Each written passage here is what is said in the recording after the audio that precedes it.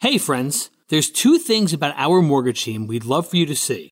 One, we're faith and family at our core, and we don't hide it. It's why we're proud to sponsor this podcast.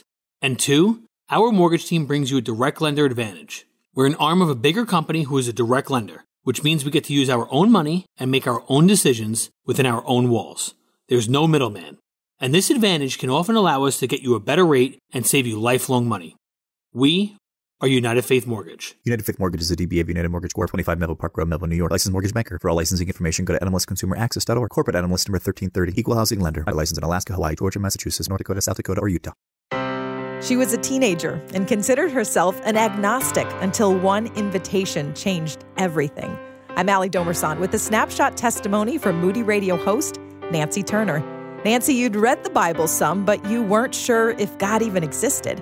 What happened the day a friend invited you to a church service?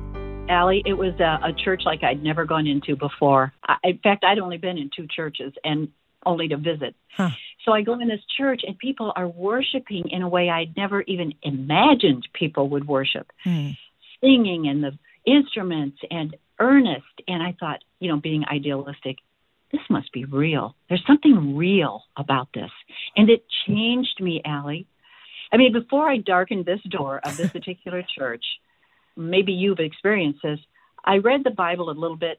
I didn't really get it. I mean, I was trying to get it, but I didn't get it.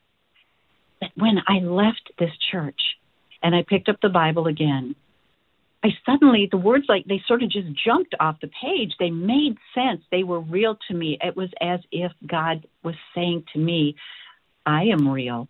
Are you going to believe it? Wow. And I did, Allie. It was not the only moment like this that I'd had because I was so young, a teenager, idealistic, but it changed me to the degree that I could not go back to being who I was before. I thought I wanted to, and I tried, but I just couldn't do it. And then I fell in love with who God was making me into. So I would say that was one of my real life-changing moments. How are you different because of that day in that church? God opened up my heart to love.